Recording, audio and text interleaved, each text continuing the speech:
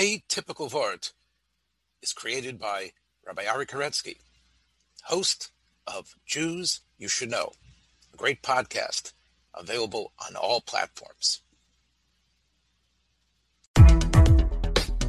You're listening to the Yeshiva of Newark at IDT podcast. I'm your host and curator, Rabbi Abram Kibalevich, and I hope you enjoy this episode.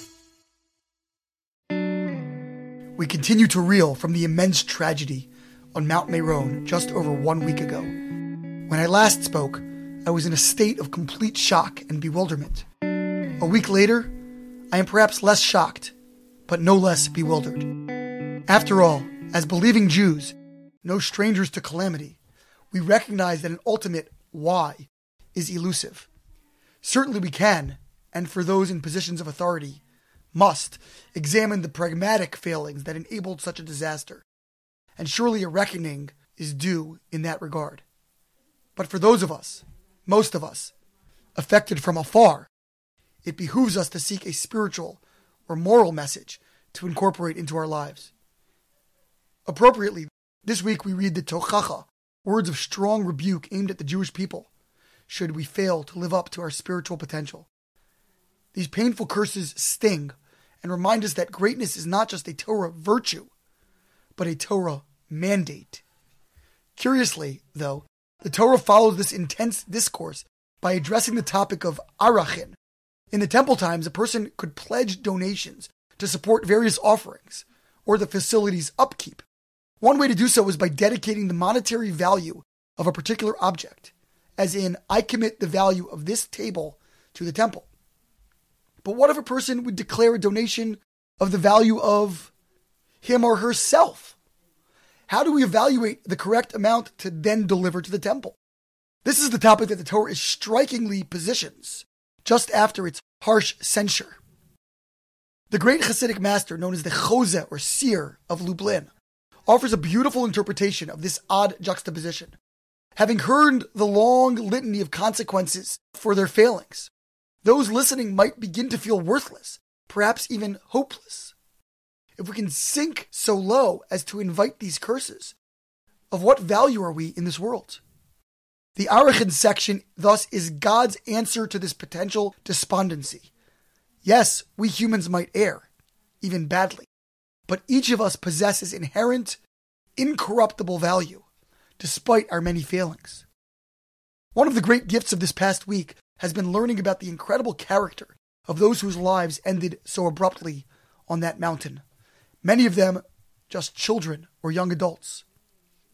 I believe that their examples embody profoundly the Chose's message and offer meaningful takeaways for our own growth in the wake of sorrow. On Sunday, I listened in tears for several hours to the streaming funeral of Donnie Morris, the 19-year-old gap-year yeshiva student from New Jersey, whose angelic countenance betrayed a refined and gentle and joyous spirit. His teacher recounted how just a few months ago on Purim, during the festive meal, Donnie repeatedly approached the rabbi's wife, thanking her for coming to join them. This, despite the fact that she was not actually hosting the celebration in her home.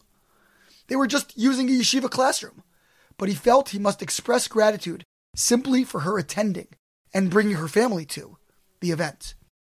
On another occasion, the rabbi and students were brainstorming areas of Jewish growth that they could tackle as a group effort during their time together in Israel. Students suggested various possibilities, including better observance of Shabbat, more focused prayer, and other such options. But as the discussion waned, Donnie shot up his hand, practically jumping out of his seat. He insisted that they include an additional topic for consideration. Noting that most of the young men in the class would return home at the end of the year, he insisted that they all could become better, more respectful sons. They could refine their midot, their character traits. What others had overlooked was paramount to Donnie Morris. Yesterday I heard a eulogy for Ozzy Koltai, just 13 years old. Ozzy was the son of Rob and Sue Koltai, tremendous supporters of Maor and fabulous role models to our students who visit or study in Israel. They moved from New Jersey to Jerusalem several years ago in pursuit of spiritual elevation, keenly reflected in each of their children. As their youngest, Ozzy was precocious. and made a deep impact on his community even at an early age. Several local sanitation workers visited the Shiva house, the house of mourning. When the family asked why, they explained that their route covered his block and that the young boy always greeted them kindly and wished them a good morning when they passed each other. In another vignette, on the first day of school one year, Ozzy rushed out of his classroom crying. As they were picking out desk positions, he had learned that multiple classmates were hoping to sit next to him in class. He could not stand the thought that he might hurt any of them by selecting one location over another. So many of these 45 holy souls excelled in their generous perception of others, in their choice to value the inherent goodness of every person. The painful irony that those who were so sensitive to others ultimately were trampled by them must shock us into focus.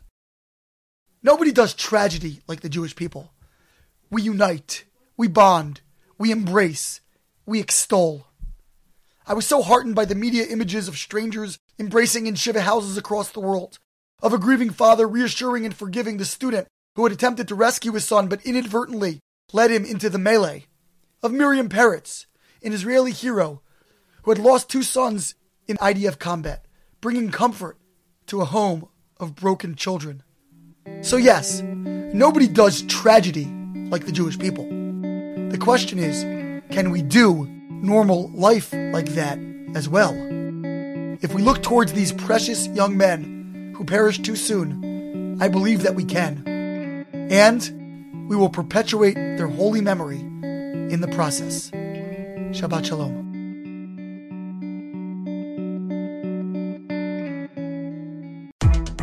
Thanks for joining us for another episode from the Yeshiva of Newark at IDT Podcast. Be sure to subscribe on your favorite podcast app so you don't miss a single episode.